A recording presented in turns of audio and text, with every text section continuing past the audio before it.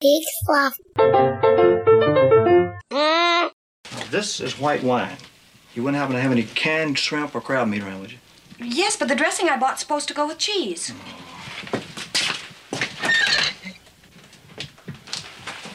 You got any oil? Oh, I don't mind the squeak. Don't bother with it now. Salad oil. Oh. I have some oil I bought from the drugstore. Never mind. Forget it. You see the little box? Pick it up. Howdy, girl. You put it in your little hand. Come on in here. You light the candles. And you take off your shoes. You smoke your little corncob pipe, and dinner will be ready in a jiffy. Papa's gonna cook the dinner.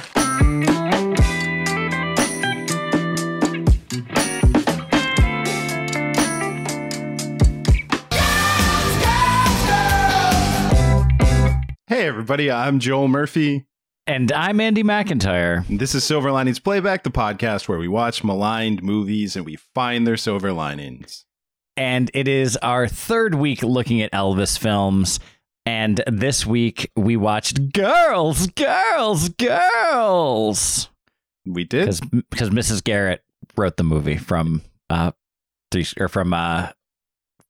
of Life? Yeah, Facts of Life. Can we start with the fact, by the way, movie is called Girls. There are only two girls in this movie. I mean, I can think of at least 7 girls. Okay, but Elvis only pursues 2 girls in this movie. I can think of a third girl that he was secretly pining for, and that was... The boat? No, the boat was probably a girl. I think Yen's mom, I think he was into as well.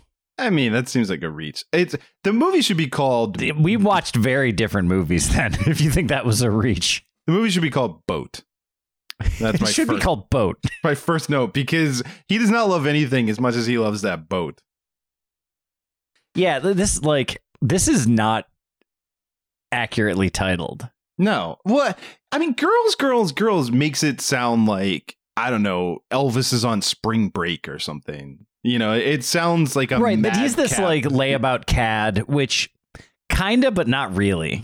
No, in the Elvis movies that we've watched for this month, he's more subdued in this one. I would say he's like more committed to Laurel than he was to any of the other women. You know, I mean, I guess like by the end of Blue Hawaii, he came around with his primary love interest. But that movie started with him cheating on her in front of her. Yeah, he was making out with a flight attendant on the tarmac while she was waiting to greet him. Yeah, that one seems like a more of a girls. That was at least girls. Yeah. This is like girl that he's breaking up with, then new girl. Well, yeah, because it's like his relationship with Robin, it seems like they had a thing and maybe they're each other's like you up text. Yeah. They had those back then, right? Yeah, they did. Definitely. Yeah. For sure. 100%. Yeah. 100p. But it seemed like they weren't together, or nor did they really want to be together. Well, anymore. and if you read the same stuff I did, she also did not want to be on this film set. So no, she didn't want to do it to begin with, and every day confirmed that gut feeling for Miss Stella Evans. Yeah, there was a lot Stella of Stevens. Stella Stevens. Yeah, there was a lot of information about the fact that she was under contract to Paramount, and they wanted her to do this film, and she had zero. Like, she read the script and went, "Why would I want to do this movie where I'm the girl? Why would I want to be Elvis's cast off?" Yeah, and I think that's fair. Because that is a thankless role, but they sort of strong-armed her into taking the role, and she seemed to have a miserable experience. And she didn't say anything bad about Elvis, but definitely our old friend, the director, and her did not get along, which seems weird because the guy who, if you listen to last week's show, you know, is willing to lie to children about their grandparents dying. Yeah, Norman Taurog, who is the most featured director besides Zack Snyder on this podcast. Yeah, we didn't do that on purpose. That's the funny thing. I think he just directed a large swath of readily available. He directed precisely Elvis 3 movies. Elvis movies. But they're the ones that are easy to find on streaming services. And they don't have stellar reviews. Yeah, well, I think maybe that's the key, right? Is Elvis did a lot of movies, but his worst movies seem to all be with one man. Yeah. I would be willing to bet that Blue Hawaii is middle of the pack. I think it probably is, but this is not. This and It Happened at the World's Fair, both decidedly not. And I think that, like, if you take what was good about World's Fair and what was good about this and combine them, you probably would have another middle of the pack movie. Probably. Yeah. Because, well, I mean, I will get to it when we get to the Silver Linings, but like the music was better in this movie than it was in World's Fair. Yes. Yeah, very much so. Like, World's Fair definitely had the worst music of the three because it doesn't have any memorable Elvis songs in it. No. And this had one of his biggest hits, and the Girls, Girls, Girls song is pretty damn catchy. Well, yeah, I mean, Motley Crue covered it. Right. And the Beastie Boys. Yeah. And that television show starring Lena Dunham. Yes. But it only covered a third of it. Right. Only the first part. Only Act 1. Yeah. Yeah, this movie, if anything, might have the most linear plot. It does. I think we can get to the plot pretty quickly. So he works on a fishing boat. He's a fishing tour guide. He's a fishing tour guide, and he works for this old man who, again, I mean, it's hilarious to me. The thing opens with the credits and this song, the Girls, Girls, Girls song, and then it immediately spends 10 minutes on fishing. Landing a marlin. And yeah, it immediately, and then like has to reset the song when some girls pass by on a boat 10 minutes later to be like, oh, right, girls. That's what we were doing here. That's what the movie's about, is girls. But his boss is retiring and selling his boats. Papa Stavros has to move to drier climes of Arizona. This movie also set in Hawaii. Yes. And yeah, so which is why you could probably, well, I mean, that would be combining with Blue Hawaii. But I'm like, I don't know, maybe you could combine all three of these movies into one great movie. If you took all the parts that worked. But yeah, it would be such a exquisite corpse that it wouldn't work. But yeah, so his boss is retiring and seems to want to sell the boat to him, but he doesn't have money to buy this boat. So the island's Chad in this version buys the boat. Yeah, he sells it to the worst human being ever. Yeah, and so that guy buys all of these boats, and then Elvis has to work for him in order to try to raise the money, but the guy is also clearly screwing him on the money. He says something about the more fish he brings in, the less percentage that he gets of his cut. That's a quality deal right there. That is some sharecropper math if ever there was. Also, just seems to incentivize the idea of bringing in as little fish as possible. Yeah, it's good business practice. Let's dick over the people that are bringing my piecework payment whatever widget. Well, also, I'm not on the boat with them, so it seems you're just incentivizing people to cheat you, basically. Right. Yes. Good. Yeah, it's... Also, he doesn't seem to be able to sail at all, either. No, he seems utterly inept at any sort of boatmanship. Yeah, which seems like a weird move to then buy all these boats and be a dick to everybody who knows how to use them. Right. This guy was bad at life. Yeah, I'm pretty sure he dies in the end. It's unclear, but I think he's left to his death on the boat. Yeah, that I think I want to put a pin in the end sequence because I think that we should. I think that probably belongs in the maligning portion, but let's go sequentially. Okay, but yeah, so that seems the main plot is that Elvis wants to get the money to buy the boat. This does do the thing that we were talking about. I don't remember if that was last week or the week before, but Elvis's character, needing money, sings at a club for money. Because he's good at it. Yeah, so A+ for that, for, being one of the few movies to realize that Elvis sounds like Elvis when he sings and that there might be money in that. Yeah. And all three of Elvis's love interests in these movies that we watched are just utter ciphers. Well, this like this one has the most character. I don't. Does she? I mean, I was gonna say her whole thing. She has personality, but like her arc, as much as I understand it, is she's secretly rich.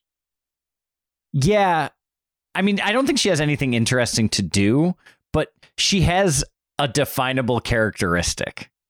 Bad other at than cooking.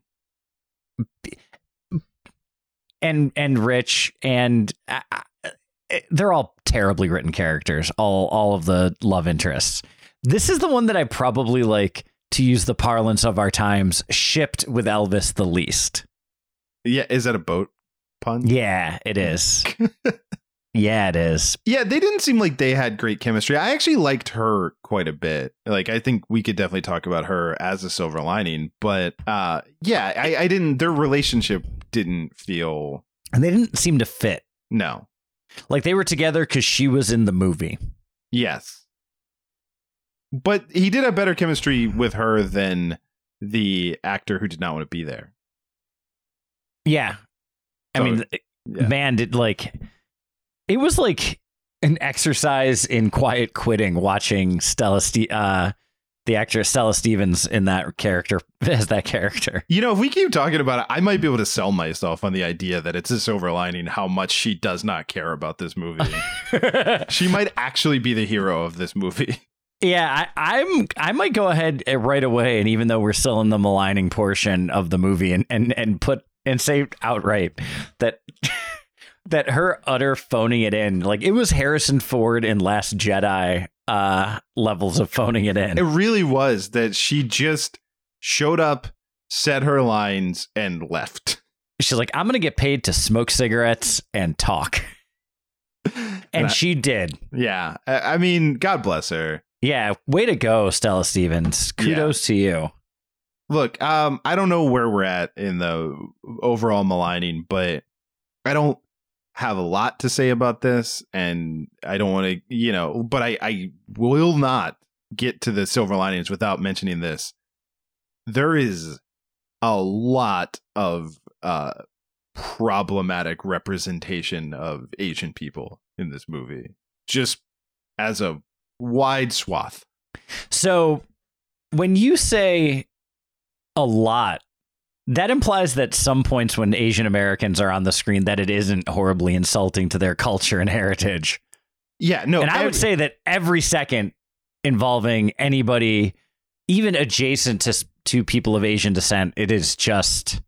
Yeah, no, I apologize if I made it sound like that. Every second that an Asian person is on this screen, I think is a hate crime. It's bad.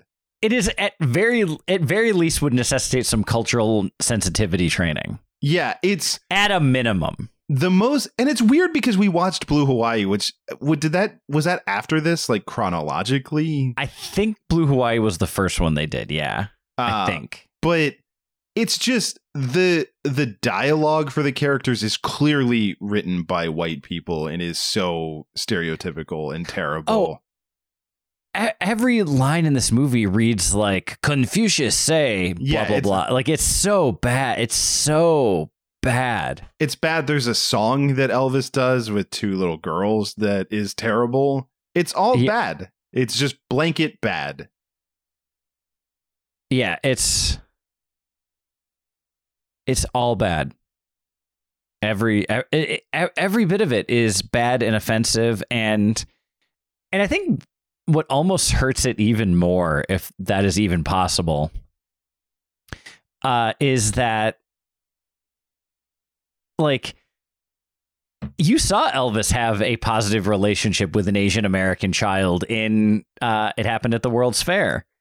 Well, that's what's weird is both of the all of these movies have Asian characters in them. And in Blue Hawaii, he has friends, and it's actually very charming. Like we talked about it when we did that episode, that they're his friends and they hang out and they play music with him. And he kind of busts the chops of the one guy that eats the weird stuff. And then, yeah, and It Happened at the World's Fair, he actually has a very tender parental, like, sort of affection for this lost little girl and takes care of her. And then this movie, it's all just out of place and terrible and the most just reductive, stereotypical, horrible dialogue and scenes, and I hated all of it. Yeah, it's I have to feel like even by 1962 standards, this was, people were like, ugh, Well, I would say that based on the other two movies, like, showed at least a floor, like a minimum of the way that it could be handled. Well, especially the fact that Blue Hawaii came out before this. Yeah. And World's Fair came out after this. So maybe it's, he made Blue Hawaii. He's like, you know what? Not enough AAP I hate in this movie. And then he had to course correct with It Happened at the World's Fair. But it does seem like it got worse then, if that's the order. It goes Blue Hawaii, Girls, Girls, Girls. It Happened at the World's Fair. Yeah, it's not good. No, it's a bad look. Yes.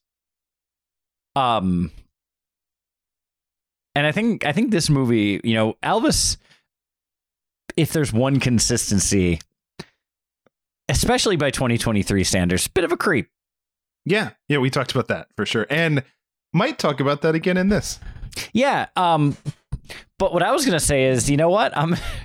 Based on the other male character, he is a positive delight and an utter feminist relative to Jeremy Slate as Wesley Johnson. I actually think that this Elvis character is the sort of the most stand-up guy of the three. They all kind of have shades of the same thing, where they're like some percentage cad and some percentage charming good guy. And I think those dials are sort of played with in each movie, where I think Chad was the cattiest. He was the most catty. But I think this guy, what's this character's name? I can't remember it. Ross Carpenter. Sure. He's for sure, like, he seems like a good guy. He's a little patronizing in the dinner scene, like he's got a little bit of some stuff. I don't understand his logic with the boat. I know we're not talking about that yet, but whenever we do talk about that scene, very confused by the resolution to the boat stuff as well. Yeah. But he seems like a decent guy, and he seems like he treats the women in this movie kindly, and he's not a creep. He's not two-timing anyone. No, he's very clear that things are over with Stella Stevens' character. There were probably scenes that she didn't want to film, and he's like, let's just work it into the script, baby. Yeah. We're just broken up then. We hate each other. We're over it, and let's just move on, I'll return to sender. Yeah. Yeah, no, it's I will say, not necessarily as a counterpoint, but just to show that this movie may have, in the very final moments, realized there was a touch too much logic for an Elvis movie, because we have the reprise of Girls, Girls, Girls, the song at the end, and it's just Elvis dancing around with just borderline offensive ethnic stereotypes of Asian women. Yeah. And then Laurel, his love interest, who he decides to marry at the end, she's just like, oh, you. Yeah. And like, for a movie called Girls, Girls, Girls, Elvis wasn't living the Girls, Girls, Girls lifestyle. And that's, a bad choice. No, again, in Blue Hawaii and in It Happened at the World's Fair, those are much more girls, girls, girls type characters. Yes. Blue Hawaii, probably the girls, girls, girlsiest. Yeah, but It Happened at the World's Fair, still pretty girlsy. He's juggling multiple women, and he was lying to that nurse. Yep. But, okay, so are we going to talk about the boat scene? At the very end? Yeah. Yeah, that scene's wild, man. Okay, so first of all, just to set it up, so he wants to buy the boat. His love interest is secretly rich, and she now sufficiently trusts him that he loves her for her. It's a real, like, Prince and the Pauper, Aladdin, whatever have you type of situation, where she doesn't want to tip her hand that she's rich until she's sure that he loves her for her. And then when he does, she secretly buys the boat that he wants from the creep guy, and then tells him, and he gets mad. So he goes to somewhere that you can only access by boat. And so then she needs creep guy to take her out on a boat, on the boat that she just bought, to get to Elvis. and it's in the middle of some kind of storm. Say boat again. Boat. Perfect. Yeah. It's a boat This storm. movie should have been called Boat. Boats. Yeah. And Hose. I mean, that would have been more accurate. Yeah, and then because Wesley Johnson cannot sail a boat, he installed a motor, so he's motorboating around. The son of a bitch. Yeah, he's motorboating the son of a bitch. I have a clip of him from this movie. Oh, do you have the line? Yeah, this is Wesley Johnson. We motorboat the son of a bitch. That was him in the there movie. It is. Yeah. Yeah.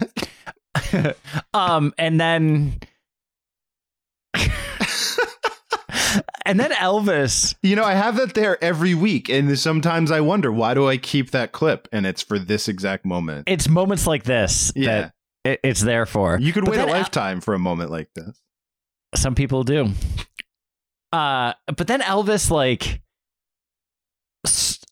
rides a boat like a horse. He does ride a boat like a horse. Like I can't think of another way to describe it. No, it's like that painting of Washington crossing the Delaware is like the way he's standing on the boat. Yeah, but he's also got like reins. Yeah, and it's rocky, like he's hitting the water up and down, and he definitely is riding the boat. I mean, I can just imagine that Elvis like, well, I did a couple of westerns there, and let's do that. Third act. Yeah, and so he rides the boat at the other boat, boat, and they boat fight. They both like the actual ships that they're on smash into each other, and the guys start punching each other. Well, yeah, there's a bit of a brawl, and let me tell you, like Wesley can sell a little bit. Yeah, Elvis can take an effing punch though, or Wesley just can't throw one. Yeah, because like I mean, this is straight like Undertaker levels of no selling when Wesley punches Elvis. Yeah, he's hulking up. I mean, he's ridden in on his horse and he's trying to save his girl, so he's not gonna sell. He at one point I think he stuck his finger in Wesley's face and went. Then bounced him off of the mast and hit him with a big boot and a leg drop, brother. Yeah. But yeah, they have this boat fight, and then he's like, "You're gonna sell this boat back to her," which is insane. I don't understand. What? Yeah.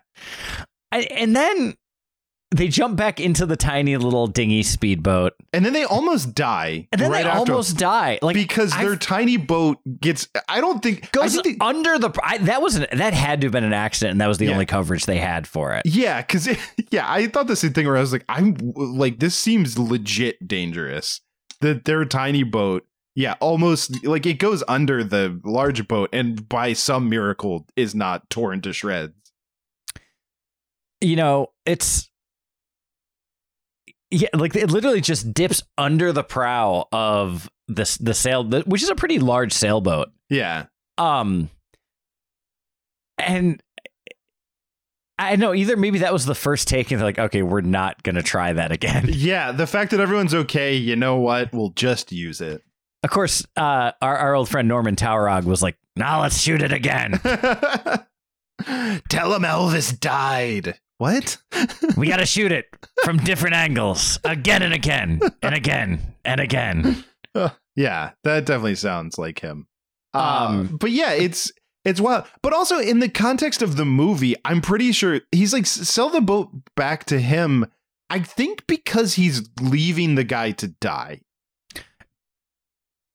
Yes, but no bill of sale was transacted between them after the fact. So she just lost. She just lit $8,000 on fire. Yeah. And that's 1963 $8,000, which in today's money is $14 trillion. I think that is accurate. But yeah, it's like, I didn't get that. And when we never see him again, but presumably, I mean, the whole thing is Elvis was coming to rescue her. Well, you know why we didn't see him again? It's because a lot of men went into the water that day.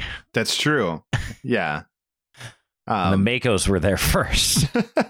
But yeah, I mean, the idea seems to be like Elvis rides his boat like a horse to save her, because if he doesn't, she's going to die in the storm because Wesley's a terrible ship captain and he's going to get them killed. So by leaving him, he's going to die.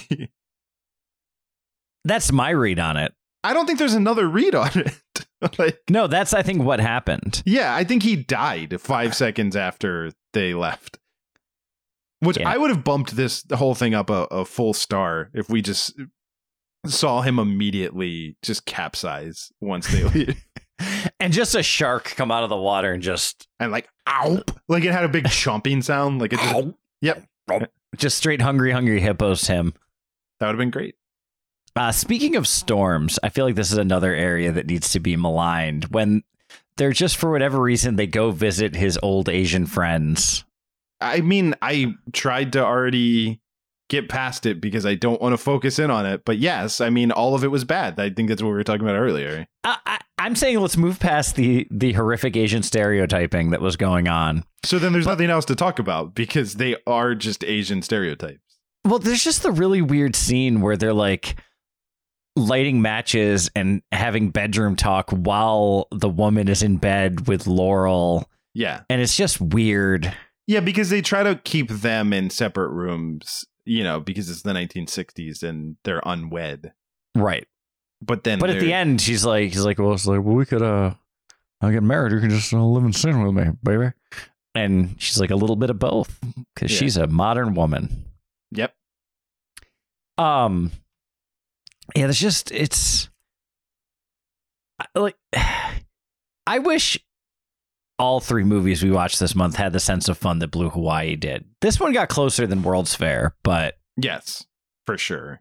I mean, I think we may quibble over second and third, but Blue Hawaii is definitely it's in the lead right now, and significantly so. Yeah, it's not close. Yeah, where I feel like these two are close together. I think it's just personal preference sort of. Yeah, I think I enjoyed World's Fair more, but it's I don't think either answer is right or wrong. Yeah, I mean, I think that's as good a time to pivot. Well, and I'll tell you. Or do you have something else? Well, okay, because I need a little liminal space because this is not a silver lining for me, but it might be a silver lining for someone. Before we move on, and I don't know if you know about this because we didn't talk about this ahead of time, but we have to talk about Elvis's boner. Your face says that you don't know about this. So. Oh, no, okay. I've heard, yeah. Okay, Go ahead. So one thing that this movie is infamous for is apparently, and I'm not even going to say apparently because I, having watched it, can now verify that this is true. Elvis has a visible erection in a scene, and it was actually written about. His road manager, Joe Esposito, wrote a memoir and talked about the filming of this. And it's during the Walls Have Ears number, which is a great song. It's right after the clip that we played. Which is it's weirdly like remarked in the IMDb trivia as Elvis's only tango. Yeah, but you would have thought he would have done a cell block tango in Jailhouse Rock, but missed opportunity. But he didn't. But yeah, so it's the number, you know, it's the where they're in her apartment and they hear everyone in the other apartments and they do a tango. But yeah, Elvis got a very visible erection. And there's a quote from Esposito in his book where he quotes Elvis as saying, "Damn, parents were rubbing me the wrong way and I couldn't stop the feeling. Geez, I hope they don't have to do reshoots." Which they didn't. It's pronounced. Like it is unmistakable. It's pronounced. And then the quote from Esposito is, "I couldn't believe it when the movie came out. There was Elvis dancing around the apartment with little Elvis at attention and aimed directly at Laurel. Of course, you had to be looking for it to notice. I'm guessing that only a few of us there were looking in the area and saw little Elvis in action." Hail to the king, baby. But yeah, he for sure has a visible boner. Like it's way more than The Little Mermaid or like anytime you've been told there's a boner in a movie. It's not quite as bad as like the opening scene of 40-Year-Old Virgin. But it's pretty close. But it's not far off. Yeah, it's close. Like that and Anchorman. Like it's in that territory. It's actually the Anchorman one is closest. Yeah. No, but it's for sure there. And also, I do think it's hilarious that he tried to blame his pants. That's very funny to me. Yeah. Sure, Elvis. Sure. It was the pants. Yeah, it wasn't the tango. You wear one type of pants in these movies. Yeah. It had nothing to do with the tango that you were doing with the woman. Like, it had nothing to do with you rubbing up against a very attractive. Her actual actress name was Laurel as well. Laurel Goodwin playing Laurel Dodge. Yeah. From the Tony Danza school of naming people. Yeah, she was Laurel and he had a hearty boner. Good night, everybody. Yeah, no, that I wasn't going to put it in the silver linings, but it's not. No, it's it that fits right where it belongs. I mean, in his pants, clearly. Yeah, in his pants.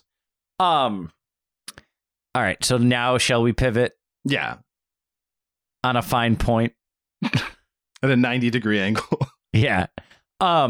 So I think one of the reasons that I would put this ahead of World's Fair is the music is substantially better in this movie than it is in World's Fair. I would definitely agree with that. And we've already mentioned two of the songs, obviously one being a truly... three. Well, right. But I don't remember the third one we mentioned then. But the obviously iconic hit for Elvis, Return to Sender, is in this movie. The tango, the and Girls. Oh, and Girls. Yeah, so we did mention three. Yeah, I can count. Yeah, I forgot because it's the name of the movie. I was thinking of the other two. But right. But no, Return to Sender, what a great effing tune, man. Like, that's a good song. It is. Yeah, and it's great. And I like that again, I enjoyed that this movie leaned into the reality of if boat guy needs money, he can make it singing at the local club, and that is the song that he sings there. Like, that makes sense. It's a hit. He's singing a hit and they're going to pay him. Yeah. No. And like, that was, I know we're sort of past the line, but that was like a weird thing of their relationship. Like, neither Laurel nor Ross seemed like they really wanted to be with each other, but the movie wrote them as being together. So like, he would always blow her off for things. She would be, a little too fastidious, maybe for a free swinging guy like Ross. But no, like, but then he's like, I got to make some extra money. I'm going to go sing at the club. He just takes over the club for the rest of the night, much to the chagrin of Robin. And yeah, and it's a good way to like diegetically work music into the movie that makes sense compared to a lot of the other, like the opening Girls number makes no sense. Some of the songs like they're singing while they're working on the fishing boat make a little bit of sense. Well, again, the first Girls is sang while a bunch of men are fishing. So well, is it mermaids? I mean, what else are a bunch of seamen going to think about? Is it sirens? Like, are they sirens, being called to the rocks and they're going to crash and get boners and die? Yeah. Related to that scene, I'm going to call it a silver lining for me, just because I just really loved when the guy lands the marlin and they so obviously got a frozen marlin to bring onto the boat. Yeah, they did.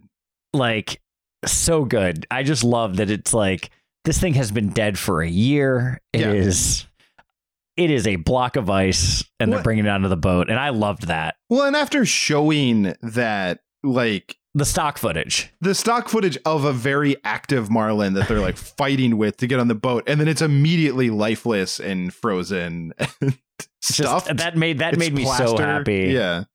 Because like I am no deep sea fisherman, but my understanding is that landing a marlin is one of the like peak accomplishments as a deep sea fisherman. Yeah, I mean, I am a deep sea fisherman and I can confirm that. Yeah, that's one thing I do know about you is you are a deep sea fisherman. Yeah, I mean, I don't like to talk about it a lot because it's like my day job. But yeah, I'm a deep sea fisherman. That's why he lives in landlocked Teos, New Mexico. Yeah. So. Yeah, no, it's but no, the songs are awesome. I think Laurel Dodge I liked her a lot. I think she was a good character and I think she did a good job. No, I thought Laurel Goodwin as Laurel Dodge. Yes, I legit thought that she was very charming. And yeah, maybe her and Elvis didn't have the best chemistry, but I liked her a lot. I liked her in the Tango. I thought, like she was charming. She could dance. She played the character. As little was asked of her, she played it really well. And I would say is probably one of, if not the most memorable of the love interests of the 3 movies that we watched. Oh, almost certainly. Yeah. I think the nurse stood out just because she was sort of the only love interest, kind of. Right.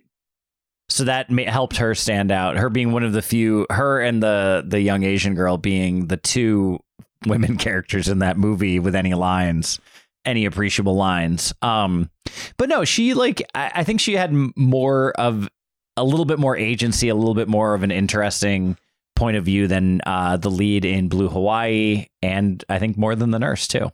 Well, and I think I like that by making her rich and deciding to have her hide it, that it gave her a lot of sort of agency and just power, and I think that's nice in these movies because it's nice for a woman in the 60s. Yeah, to have that kind of power to be able to buy boats. I want women in the 60s to be able to buy boats if they want them. If I had a time machine, the one and only thing I'd do is make sure that women in the 60s could buy boats. Yeah. By the way, have you seen the episode of Bob's Burgers where Linda starts taking flying lessons and it's a upskirt Kurt?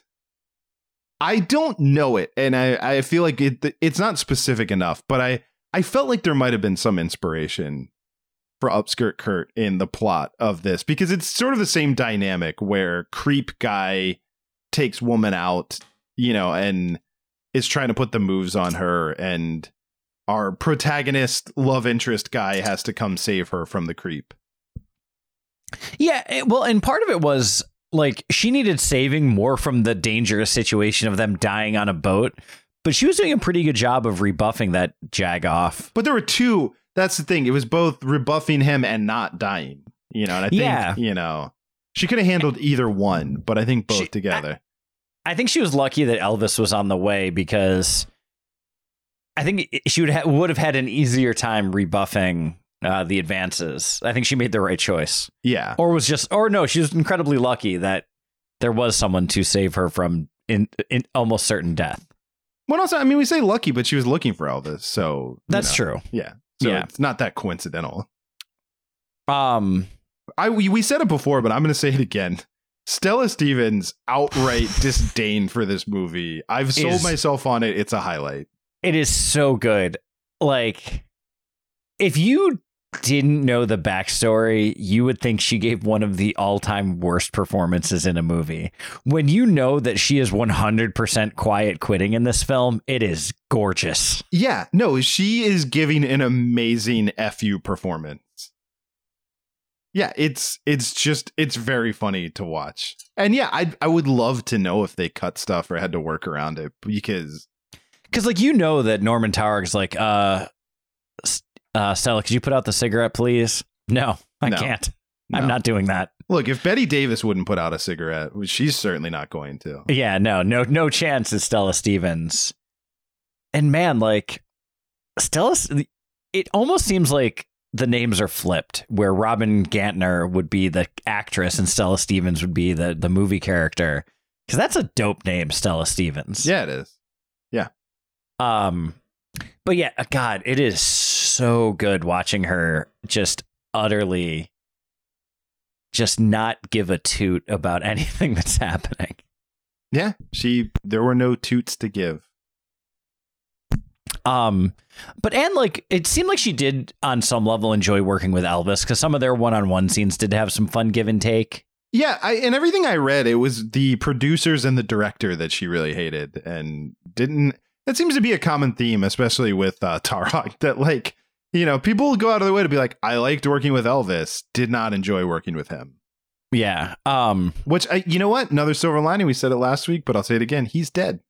So Norman Taurog is dead. That is indeed a silver lining. That is a good thing. Yeah. We're all happy about it.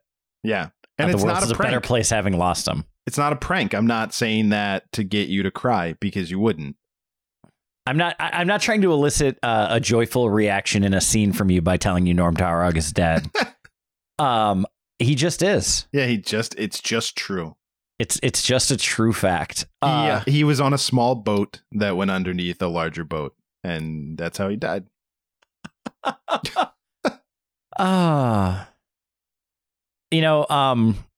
I always appreciate the fact that I'm a little bit younger than you by about 7 months. Yep. And old baby Andy. Good old baby Andy. Yeah. That's me, baby Andy.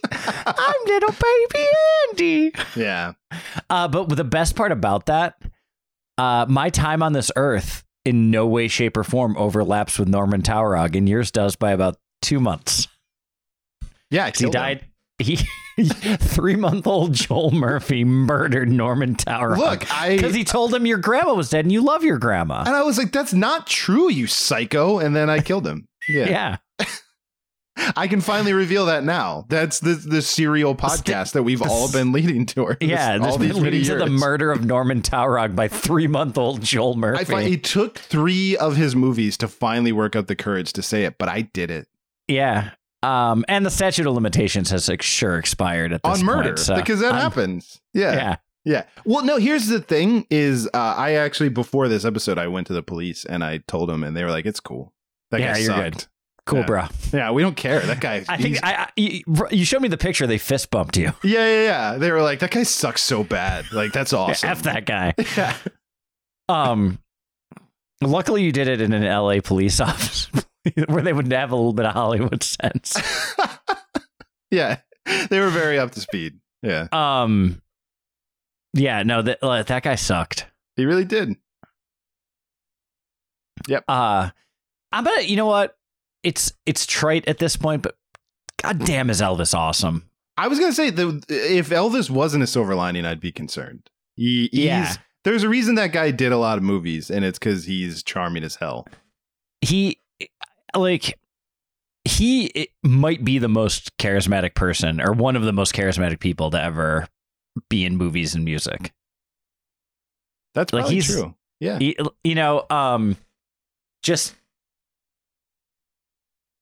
just has an energy, even when he's around just dumb and bad things. You're like, yeah, but it's Elvis.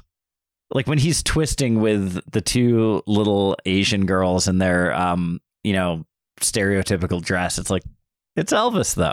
Well, that's the thing is the scene contextually is terrible and it shouldn't be happening. But those kids probably had a fun time dancing with Elvis. I bet you twisting with Elvis was a cool moment for them. Yeah. I've never twisted with Elvis. Me neither. He died before both of us. As far as anybody knows. Yeah. But wink. Yeah. 1977 supposedly. Yeah, so they say. Yeah. How cool would that be if he was on next week? Oh, that'd be wild if we had Elvis on. That would be pretty effing cool. I mean, we already dropped 1 bombshell this week, so that would be 2 for 2. Yeah, that'd be crazy. No, this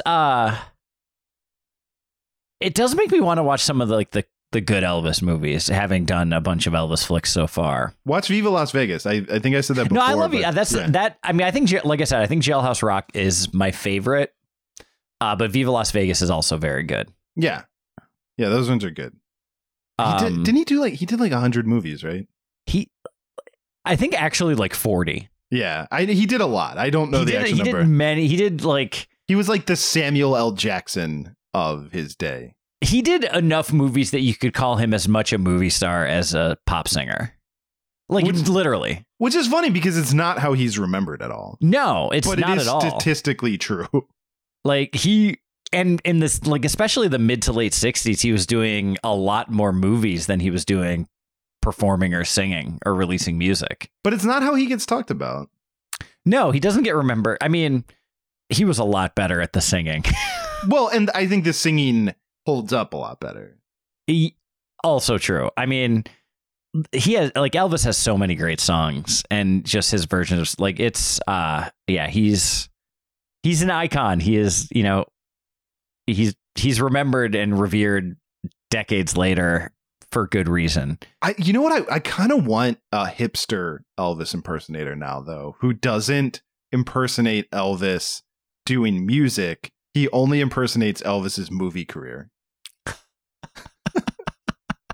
He's just doing shot-for-shot remakes of all of Elvis's movies. I love it. There's some pun to name him, but I don't know what it is. But I'm going to workshop that. Okay, you let me know when you get it. I'll get back to you at some point. But I also want that he just like he goes to events and just does scenes from the movies. Yeah, no, I think it would not be good. the musical scenes. I think it would be great. Yeah, he only does the acting. He refuses to sing. He absolutely refuses to sing.